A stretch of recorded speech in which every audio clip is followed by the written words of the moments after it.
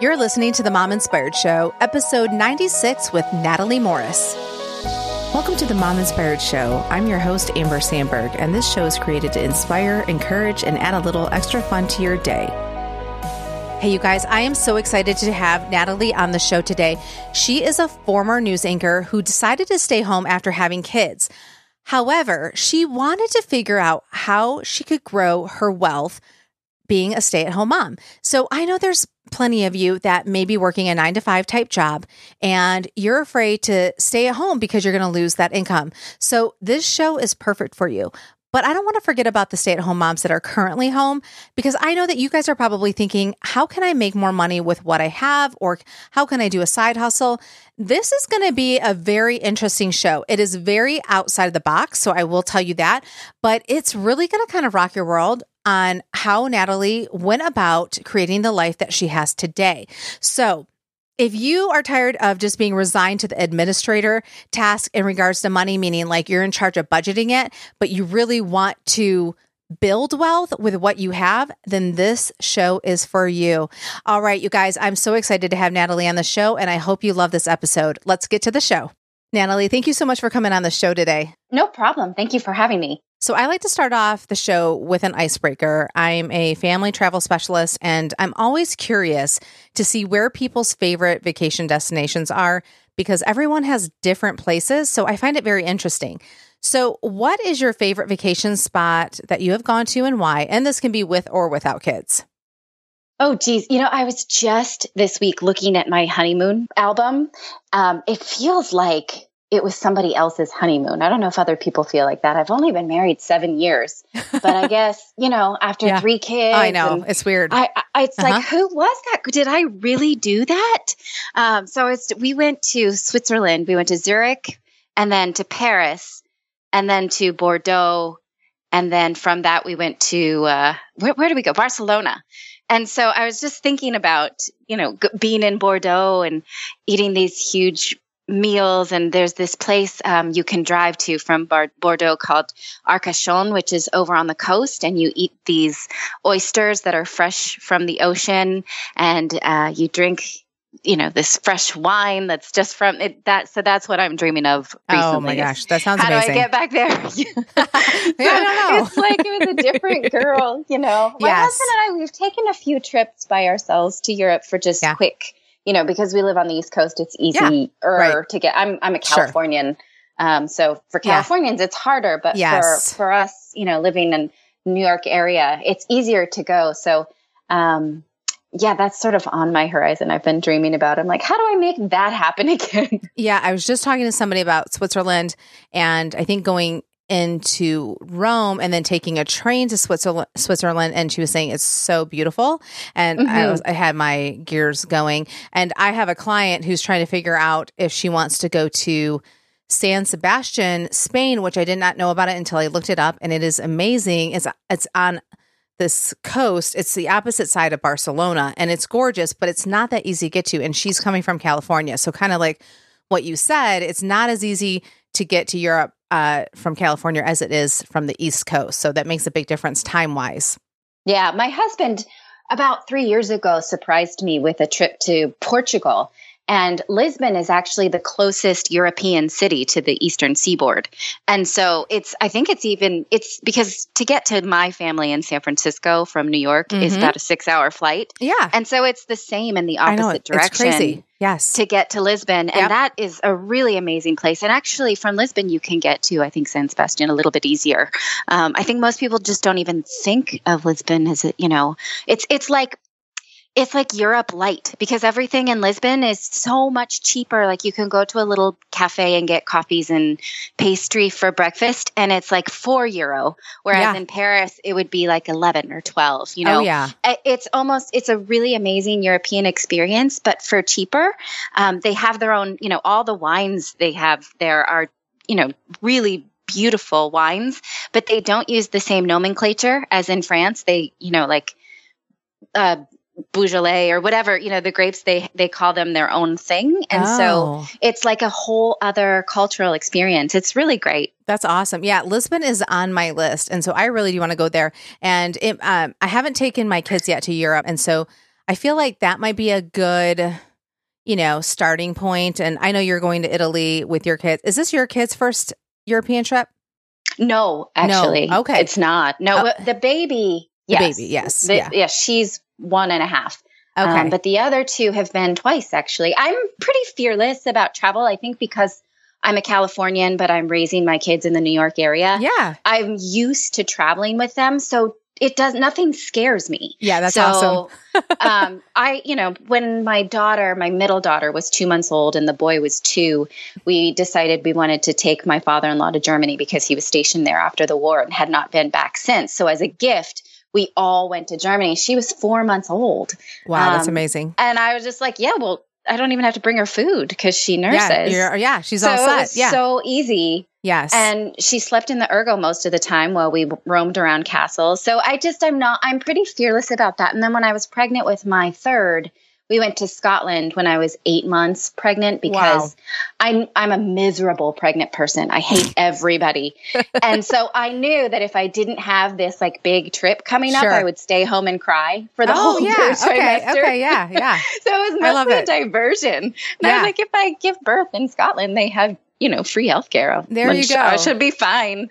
So I love it. I love it. And we could totally talk about travel clearly for the whole show. And people will be like, wait, we were trying to figure out other things. But no, I do love that you're so fearless. That's really awesome. And that you really have taken your kids, so many places. Traveling with kids, I always say kids are like dogs. They can smell fear. So you can see the parents in the airport who are freaked out and their kids are freaking out too, because they mirror and match your energy, right? Oh, sure. And so I'm pretty organized about it. I just know that the next 7 hours are not going to be my favorite, but we're going to get through it. And I'm not scared of any of it. And so actually the travel thing, you mentioned us going to Italy.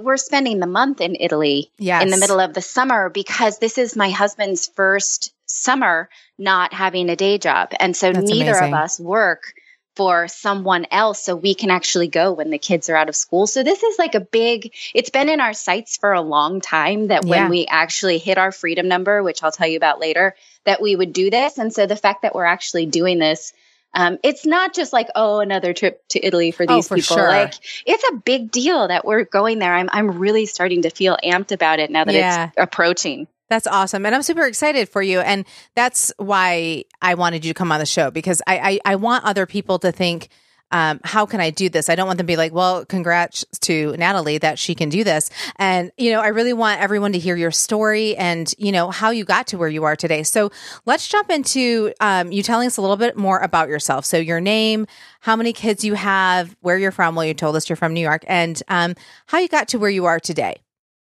Yeah. So when I was in my 20s and 30s, I was a news anchor for CBS, and I actually still have a contract with NBC, but I'm a freelancer. So I think that's where I sort of started most of the notoriety I have as someone who was, broadcast journalist and anchor and a writer.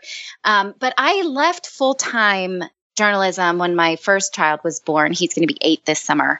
And I had freelanced for, I'd say, the first 4 or 5 years of his life. I had another child, my middle daughter, her name's Ava, and she just turned 6 last week. And so, with these 2 kids, I was always sort of one foot in, one foot out. I really struggled when I had my 2 little kids about whether or not I wanted to go back to news full time. My husband, he was a news anchor on Fox. He anchored Fox and Friends on the weekends. And so that was a perfect job to raise a family because he was home Monday through Friday. I worked maybe 1 or 2 days a week. And so we were very used to being home with our kids, raising them together. I don't have to do all the pickups and drop-offs myself. He's home to do that kind of stuff with me, a ballet class, a golf lesson, whatever. But over the last 3 or 4 years, we really took a good hard look at our news careers and started to get serious about building wealth as a family. So originally we had started to invest in real estate. And, around that same time was when I was trying to get another news job. So one day I was home waiting for a call from my agent because I had met with CNN and I was trying to meet with Bloomberg and ABC. I was really, I really felt like being a news anchor was who I was. It was an important part of my identity. But also not being involved in the news cycle meant I had no paycheck. And that was really hard on me. I felt really powerless. I didn't like that feeling of like, oh, we're paying our bills with my husband's paycheck. I wasn't sure how I was useful in our sort of, finances. So I was sitting there and I was like, okay, clearly CNN didn't call my agent back. That means I don't have a paycheck coming. So what do I do? And I remember telling myself, if you're not going to have a regular paycheck, then what you are going to do is become so good at personal finance that is your job, that it makes it almost worth having two paychecks. So I made a choice at this fork in the road that I was going to be really good with money, but not really good at budgeting. I feel like those are two different directions you can take. So my choice was really to expand our wealth and get in the driver's seat, and not, what I see.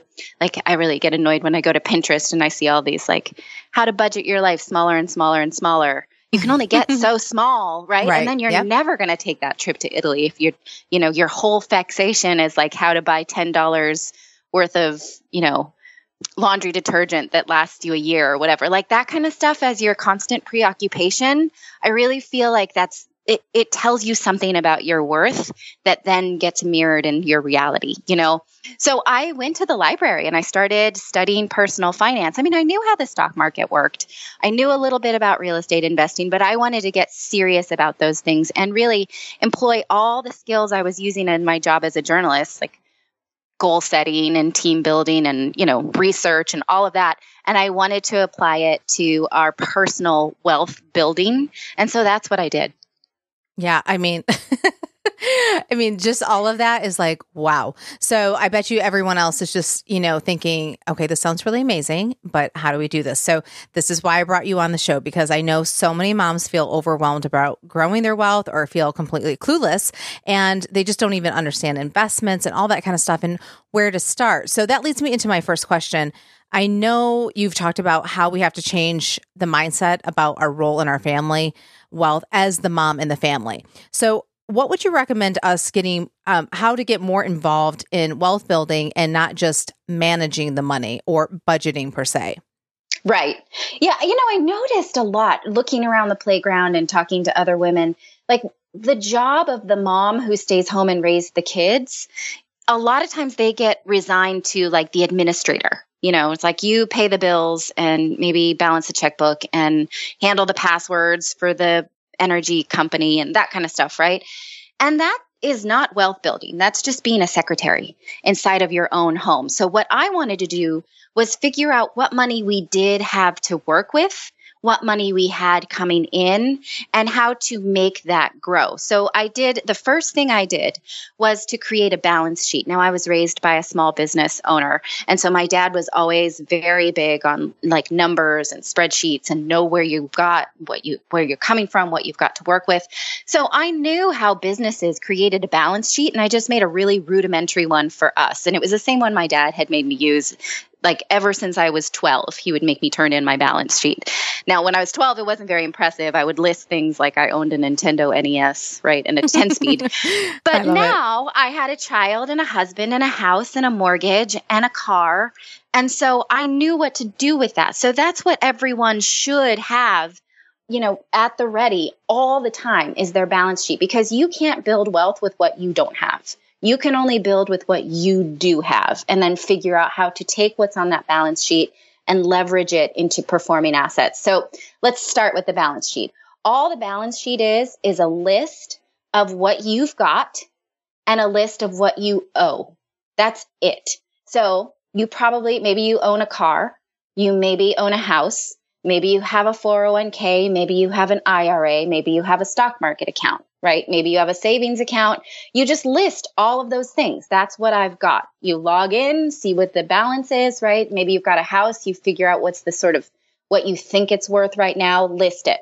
And then you total those things up. That's all of your assets. Then you go to your liabilities. What do you owe? You maybe have a credit card bill. You have a mortgage. You have a student loan, perhaps. You have a car payment.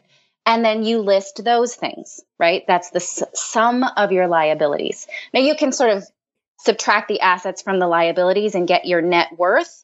And that's sort of a throwaway number. It doesn't mean all that much. What what you really want to focus on is how to do better with the things that you've got. So that's what I did. We had some stock accounts that used to be IRAs, or I'm sorry, they used to be 401ks. They were rolled into IRAs. And I was like, okay, how can I start with the IRAs and see how I can do better with that? So I started to read up on stock market investing. Now, I don't really do that anymore, but that's just sort of, I don't do a lot of stock investing for a reason, and I can tell you about that later. But it's where I started, and it was what taught me how to speak the language of finances. So, I went from like one thing to the next. And then throughout this journey, which has taken me now 7 or 8 years, then I went to the liabilities. And I thought, okay, how much am I paying for these liabilities? And how much is that affecting our quality of life? Because a lot of people, what they do is they get a job and they say, okay, I make this much per month. Like, let's pretend there's a family that makes $5,000 a month, right? And then you look at their liabilities column, and all of that $5,000 is going into the liabilities for the house, for the car. They sort of create their life around what they can afford based on the income, right? But those liabilities are attached to things that don't make money, right? So your house, your car, your student loan, that's sort of debatable, but it's not a performing asset, right?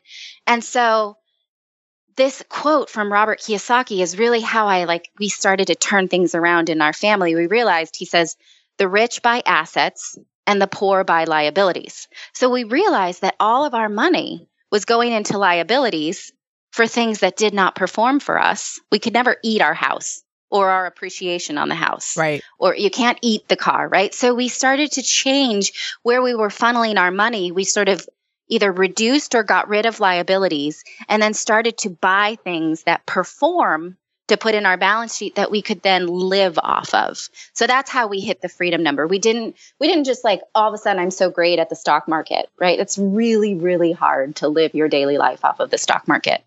What we did was we decided that we liked real estate as a performing asset, and we started to take the money we did have and leverage it to buy performing assets.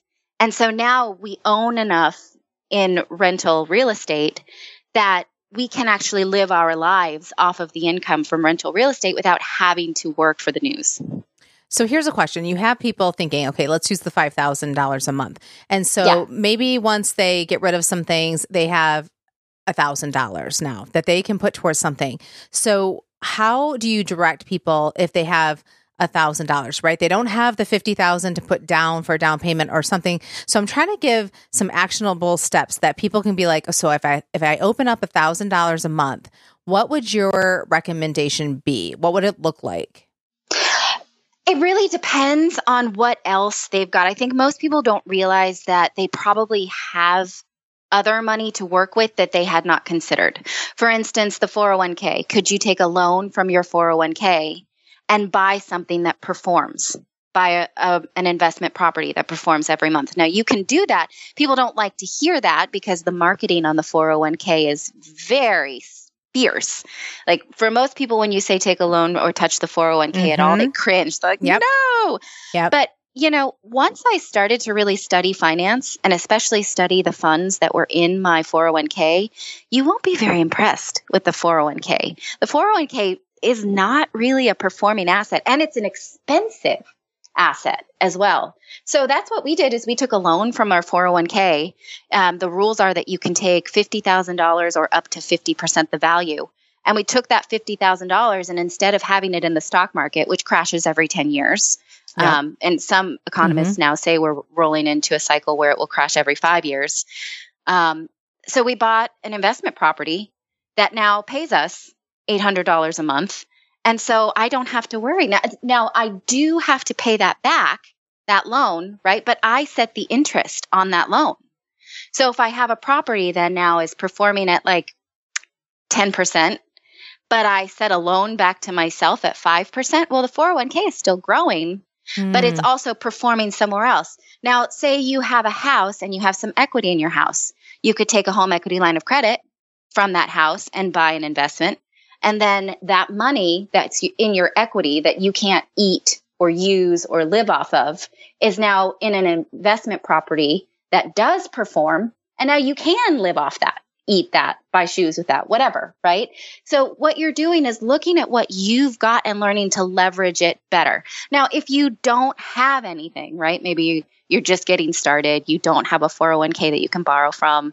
You don't have equity in a house, right? There are other ways to get started in rental real estate or buying any kind of performing assets without cash. And that's sort of how we teach. We teach people to do that. You know, it's a long process, but you have to just start to think, like change your mindset about no one wants to live their lives only on their liabilities, right? So you have to look at what you've got. You know, I just had coffee recently with my accountant. He's kind of this like superstar accountant. He gives speeches at South by Southwest and travels the world with Robert Kiyosaki. And I only know him because I read his book and was so inspired by it that I was like, I need to know who you are. And I introduced myself. So I love it. Yeah. So it's not like, oh, she's got these superstar finance friends. Like I just sort of stalked him and was like, your book changed everything. So anyway, what was his book again?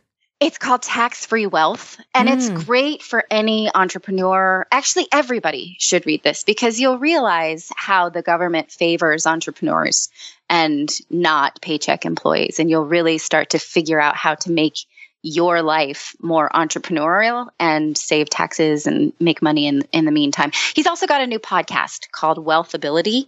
Okay. That's great. Which is, look this up. Like, put it in your feed. He's great. But, you know, he was talking about how he goes, you know, accountants, we only define an asset as one thing. Like there's only one way to define an asset is, does it make money? So when you look at your house and your car, the things that you think are in your asset columns and they don't make money, it's not an asset, right? It's just something, it's dead weight in your life. And so he says, what does an accountant say to do if you've got an asset that doesn't make money? Either get rid of it or pay off the liability. And so you have to rethink your life about not living around this liability that's attached to a non-performing asset. You'll never create wealth that way. Does that make sense? It does. So I have some examples in my head that I'm going to have you kind of walk us through. So if someone has, say, a $400,000 home, they've paid off $200,000.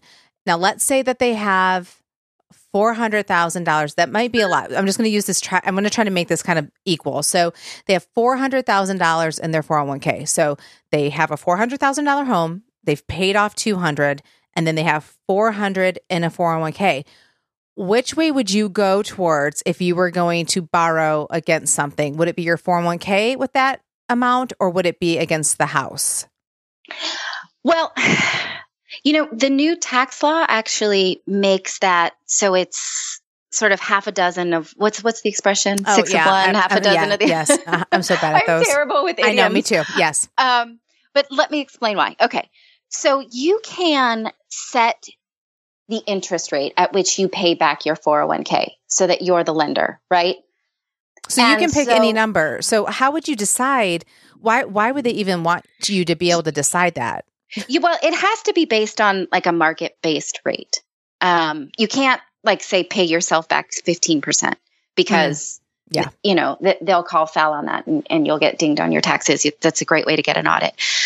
But the thing is, you're going to be putting that money back into a stock-based fund, right? Mm-hmm. So you will be making more money in your 401k, but it's going to be put back in the 401k, which is heavily invested in stocks. In fact, my tax person, Tom Wheelwright, he says the 401k is what I call your way of partnering with the government to invest in the stock market. That's all it is. Like it's a tax-friendly way that the government is incentivizing you to invest in the stock market. It's really hard to have your 401k not in the stock market, actually. Sure. Right. And so I don't love that. I don't, you know, especially with the volatility in our country right now, I don't really want most of my money in the stock market.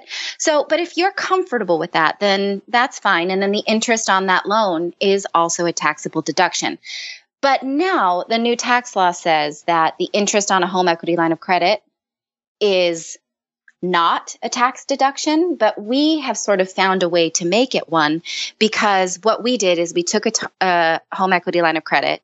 we took money out in order to invest in rental real estate, and we issued ourselves a promissory note from our into our LLC. So what does that mean? So the LLC so I'm going to back up a few steps. So Sure. You should never buy an investment property in your own name for all kinds of different reasons, and we can teach you that on the podcast. But okay, let's say you create Amber LLC, and Amber LLC is now going to buy investment real estate, right? Yep. So now Amber LLC is going to create a promissory note to you, Amber, the lady, for $50,000 that you took out of your home equity line of credit.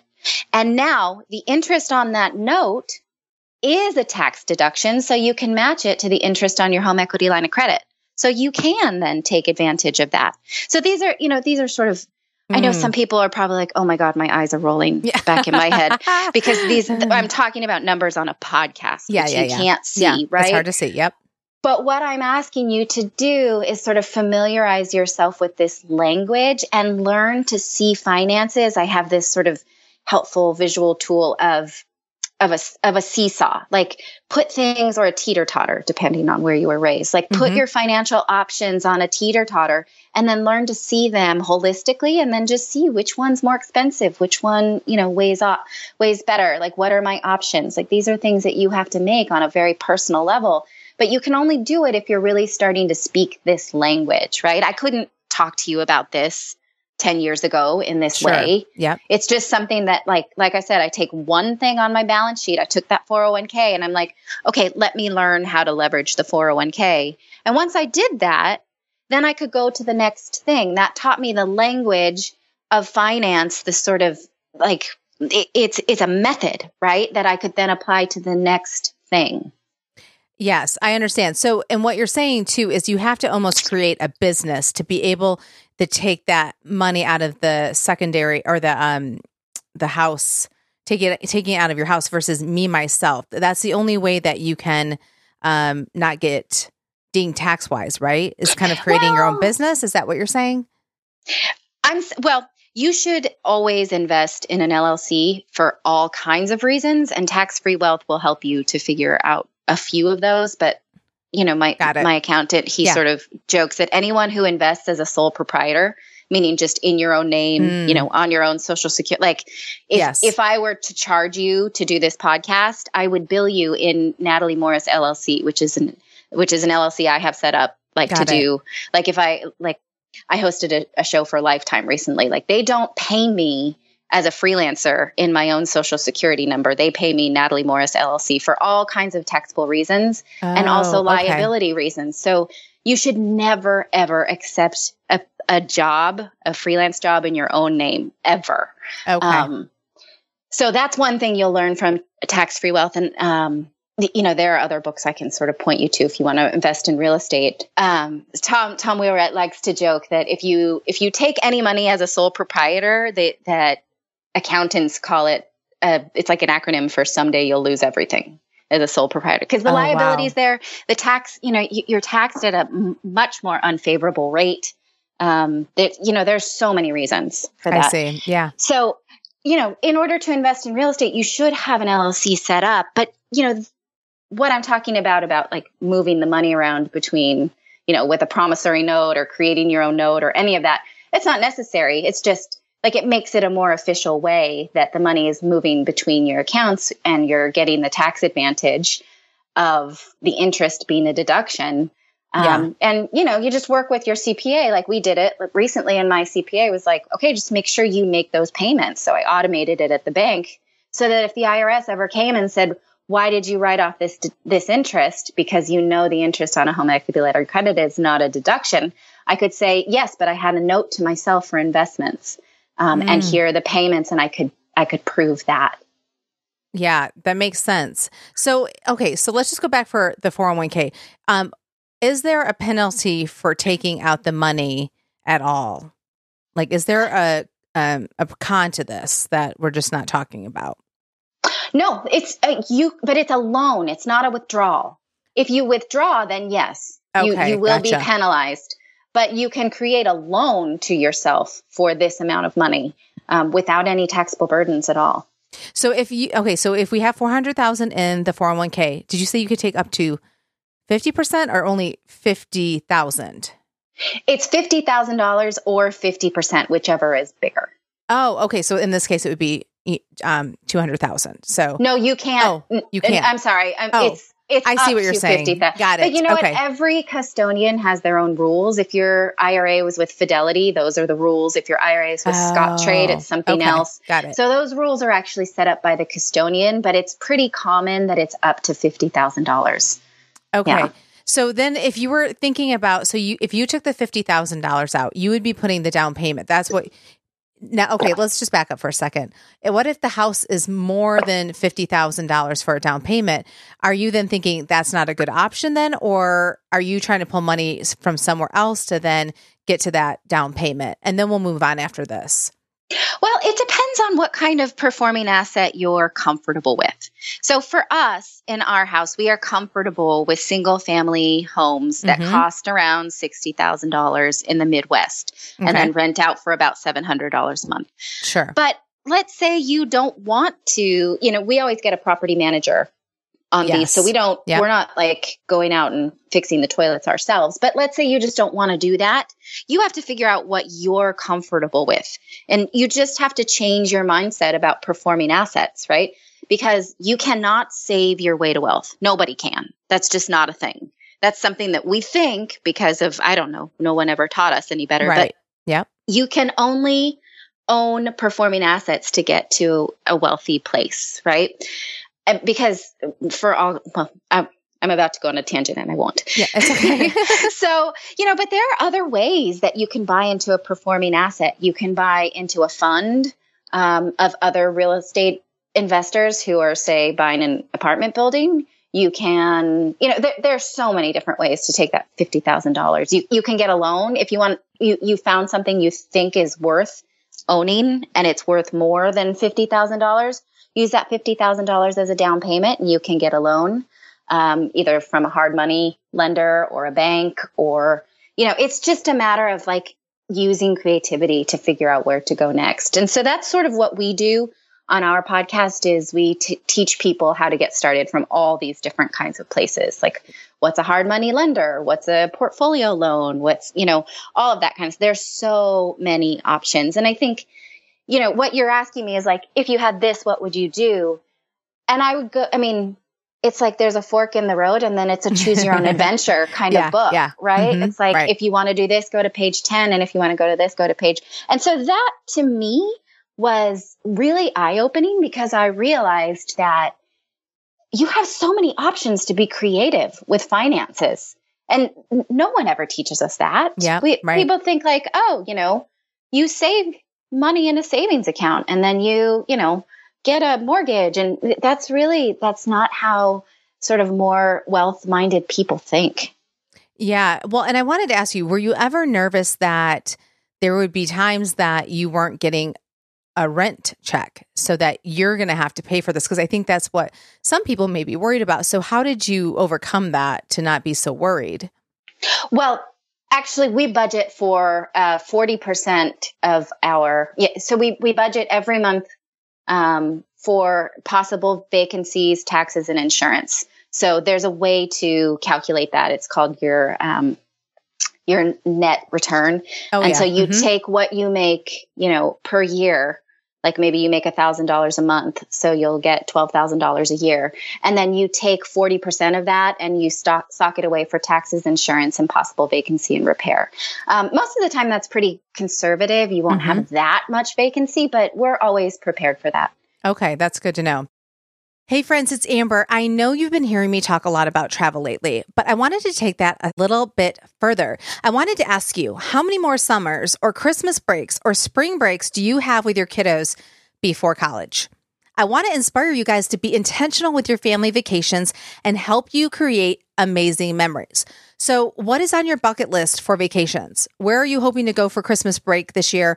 Where do you hope to go for spring break next year?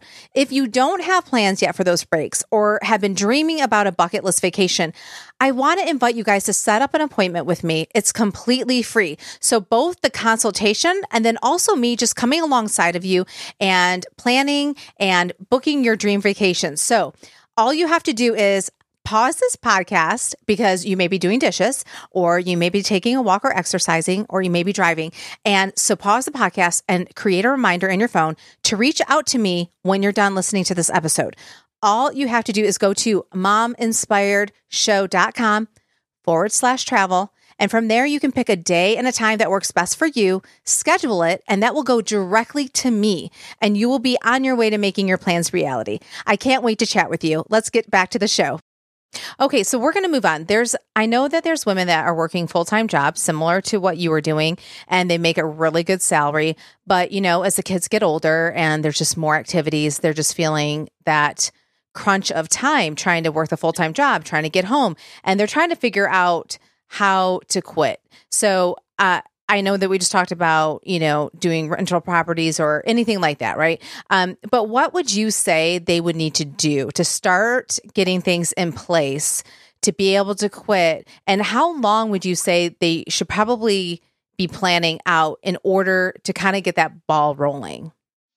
Well, what we did in order to figure out how to get to our freedom number was we sort of reverse engineered how we could live our lives as we were living it now, based on owning performing assets. So we have a spreadsheet, a giveaway. If you go to morrisinvest.com/freedom, it's what we call the freedom number cheat sheet.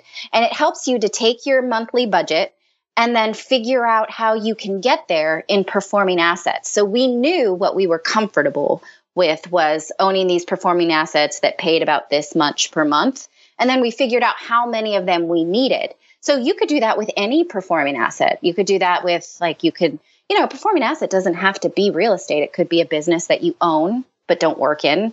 It could be, an LLC that you partner in and you create a note. There's all kinds of ways to own performing assets, but you have to really reverse engineer it to figure out how many of these do you need to live your life. And then, it took us 5 years to get there.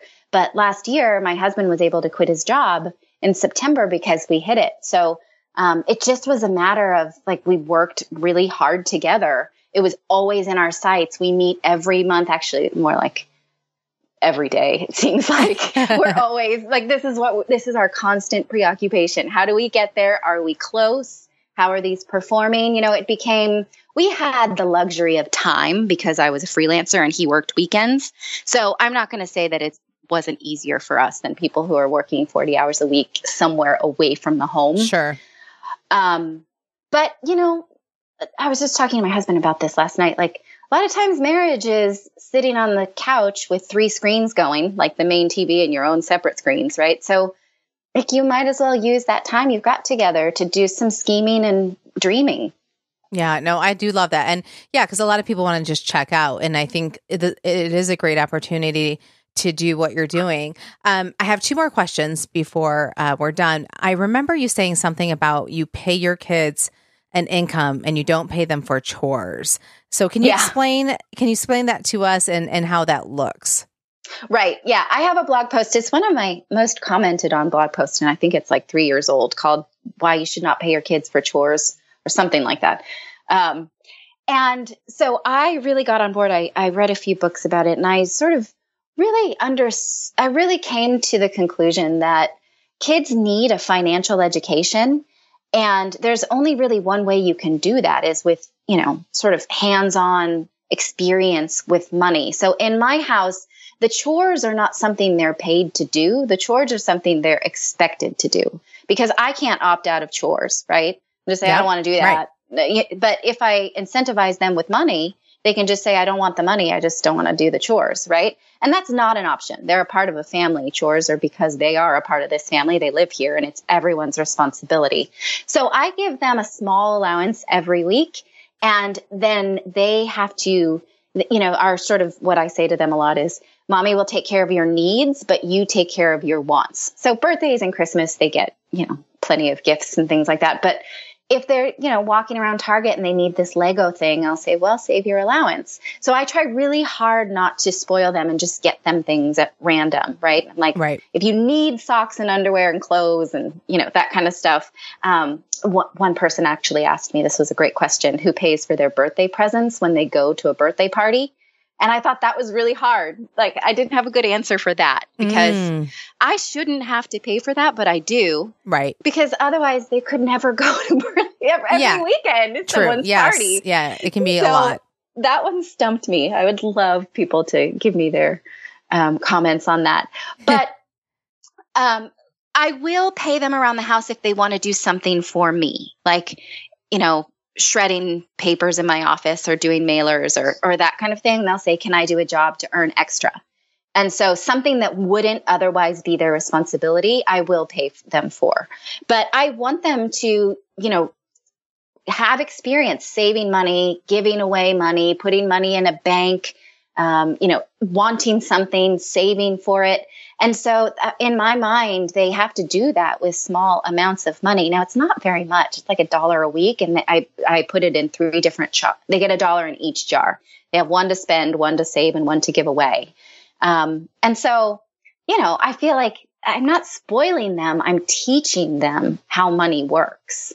Yeah, no, I really do like that. And we do the same. We don't pay them for chores. We expect them to do stuff around the house. They live here. Just like we live here. So I do think that's great. And I do love the whole idea of giving too. So setting up a jar that's giving as well as the saving and spending. So Natalie, we're almost at the end of the show and I'm curious what your thoughts are on this. So I feel like a lot of people are so overwhelmed with kids' college funds, like 529s. I don't know if you're going to have a traditional answer to this, so I'm interested to see what you're going to say. So with the 529s, I know there's all different kinds in different states, and I recently just learned that if it's in their names and then they try to go get financial aid when it's closer to them going to college, it's going to count against them as income, the 529s, if it's in their names versus if it's in my name and they're a beneficiary. So any thoughts on this, on the whole thing, the 529s, saving for college, or are you just planning on having rental properties, selling them off and sending your kids to school? Well, no. I don't think I'm going to do either of those things because, when I started to study finance, I was like, okay, you need a 529. I feel like that's another part of the big marketing that's pushed towards you. And so my kids do have 529s, but the more I evaluate them, the more I realize they are stock-based accounts, and I am not happy with the way that they've performed over the last 7 years. So because of the GOP tax law, you now can use the 529 to pay for primary school, and my kids are in private school, so I've started to withdraw it, and I want to use it up. I don't actually want that money sitting there for the next 10 years while I'm waiting for college. Sure. But yeah, so I'm actually depleting those on purpose. If you don't have your kids in private school, I'm not sure what I would do otherwise. I guess you just kind of hold it there and wait. Yeah. But I actually do, you can withdraw from an IRA for college funds. And my kids all have IRAs because they work for our business. They have qualified business income. And so what I plan to do is build up their IRAs through working for our business. And then they can actually own real estate inside of the IRA because they're self-directed IRAs. And then they can withdraw on that money for education. Okay, so let's back up for a second. Okay, so if people are trying to figure out the 529s and you're saying, I wouldn't go that route. If you have money in there, do you know if it's in one child's name, if you can use it for other children? Like if you're trying to deplete it? Yeah, I don't think you can. Okay, so it only is for the child that it's the name that it's under. Depending on how you set it up, yeah. Okay. You usually have to use their social security number. I see. Okay. So then, so you're saying don't go that route. And then, right, I'm not saying that. Yes. But yeah, I know what you're, okay. So to really look into it, if you really want to do the 529s is what I'm saying, that you're depleting it because you feel like that's just not the best way for your family. So I wanted you to touch base on paying your kids through, they work for the business. So can you explain a little bit about that, what that looks like before we end? Yeah. Okay. Again, based on the new GOP tax law, your kids can make up to $12,000 a year now without reporting it on their own individual tax laws. Okay. So for me, if my business is making, let's say my business made $50,000 and I paid my kids $12,000 and there are two of them, I paid so $24,000 now, I'm going to pay it to them. And then there's no taxes paid on that money, right? So it's a great way inside of my house to make sure that I'm paying less taxes. But I'm not just giving them $12,000 and it's like, go to Target. Oh my Right. God, what would they do with that? Yeah. Mhm. And so I funnel that into an IRA. And then that IRA now can grow at a certain percentage. I can buy real estate. I can, they have actually real estate funds that they own inside of their that pay 10% a year. Again, this is advanced like investment strategy. Yeah. No, but it's good to hear. Mm-hmm. And so then when they're college age, I can withdraw some, at least I can't remember what the rules are, but I can use that for qualified education expenses if I want to. I think you can pull out what you put in. I feel like that's the rule. Or is that Roth? I'm not sure if that's the case because they are Roth IRAs. Oh, okay. Yeah. So, I'm not up on that. I researched it recently and then it's poof out of my brain. Sure. But I would rather their savings for their educational expenses be in something that I can affect rather than in the stock market. There are some 529s are better than others. Most of them are very high fees, like your 401k. Yeah. So I have a post on 529s on how to learn to evaluate them because they are not all the same. But again, it's just not my favorite way to, and I want the money that is being put away for their education in a performing asset and not in like a dud savings account, Yep. So how do you have to prove that they're actually working for you though? Mm-hmm. Like, how does that work? They have contracts. I set this up with my CPA, and it's good to like keep good records because the IRS did actually challenge. They said, what's this about? And we sent them their contracts and their timesheets. And I mean, they're not like, it's like they do shredding. They do, like little tiny jobs. It's not like child labor laws, right? Right. So do they challenge you though? Like, oh, that's not a $12,000 job to shred. So like, do they challenge you on that or no? That's, okay. Because last year under the Obama era, your limit was $6,000 a year to pay your kids, but Trump doubled it. Okay. That's interesting. So, take that for what you will. Yeah. But, if you go to the store and you see a box of Pampers, the baby on that box made income that now qualifies for an IRA. So kids can do like all the kids in Harry Potter can have an IRA. Yeah. Like it's for acting. It's totally legal. And actually we also pay them to use their their likeness in our business. Like we pay them also for because like, yes, shredding is not worth $12,000 a year, but we use them in all of our marketing material and they have, and they have qualified like modeling contracts with us and I am their legal guardian to sign off. So this is not something everyone can do clearly. Yeah. But it's a legitimate business. I mean, it's definitely something to think about. That is for sure. Yeah. I do like that. Well, Natalie, as we wrap up, where can people find you on social media and your website and your podcast? So if you want to learn about being a real estate investor, you can go to morrisinvest.com. And that's where we teach you all the tricks that I talked about earlier. But if you're not quite ready for that and you just want to sort of talk about family finances, think about wealth building as a team, start to sort of think about your options, then nataliemorris.com is more of a personal finance, family-based site. That's where I put most of the stuff that we're up to and you can learn about. So, it's like baby steps. I get it. Like I said, all this stuff, it took me years to learn. Awesome. All right, Natalie, thank you so much for coming on the show. I mean, you have really opened my eyes to a whole new world, and I know that you're going to do that with all the listeners. Oh, I'm so glad for the opportunity. Thanks so much. And, like I said, I just hope that I didn't I know talking about math on a podcast about finances, it's like, I know it's tough. I know how it sounds. I'm very aware. But what I just want people to know is that like you have more resources than just you can be more creative. You can really get in the driver's seat. If I can do it, anyone can. No, I think it's great. And I think it's a really good challenge to kind of like push people a little bit. So I really appreciate it. And I'm so grateful for you coming on the show. Yeah, me too. Hey, you guys, would you like to have every podcast episode in your inbox on Tuesday? That way you don't have to go search for it or have to remember that, hey, a new Mom Inspired show has aired today. You can have that. All you have to do is go to mominspiredshow.com and subscribe. If you're looking at it on your phone, just scroll to the bottom, enter your name and your email. If you're looking at it on your computer, it's going to be on the right-hand side. That way you won't miss an episode. And I'm also going to start including travel tips every week. I hope you enjoyed this episode, and I'll see you next week.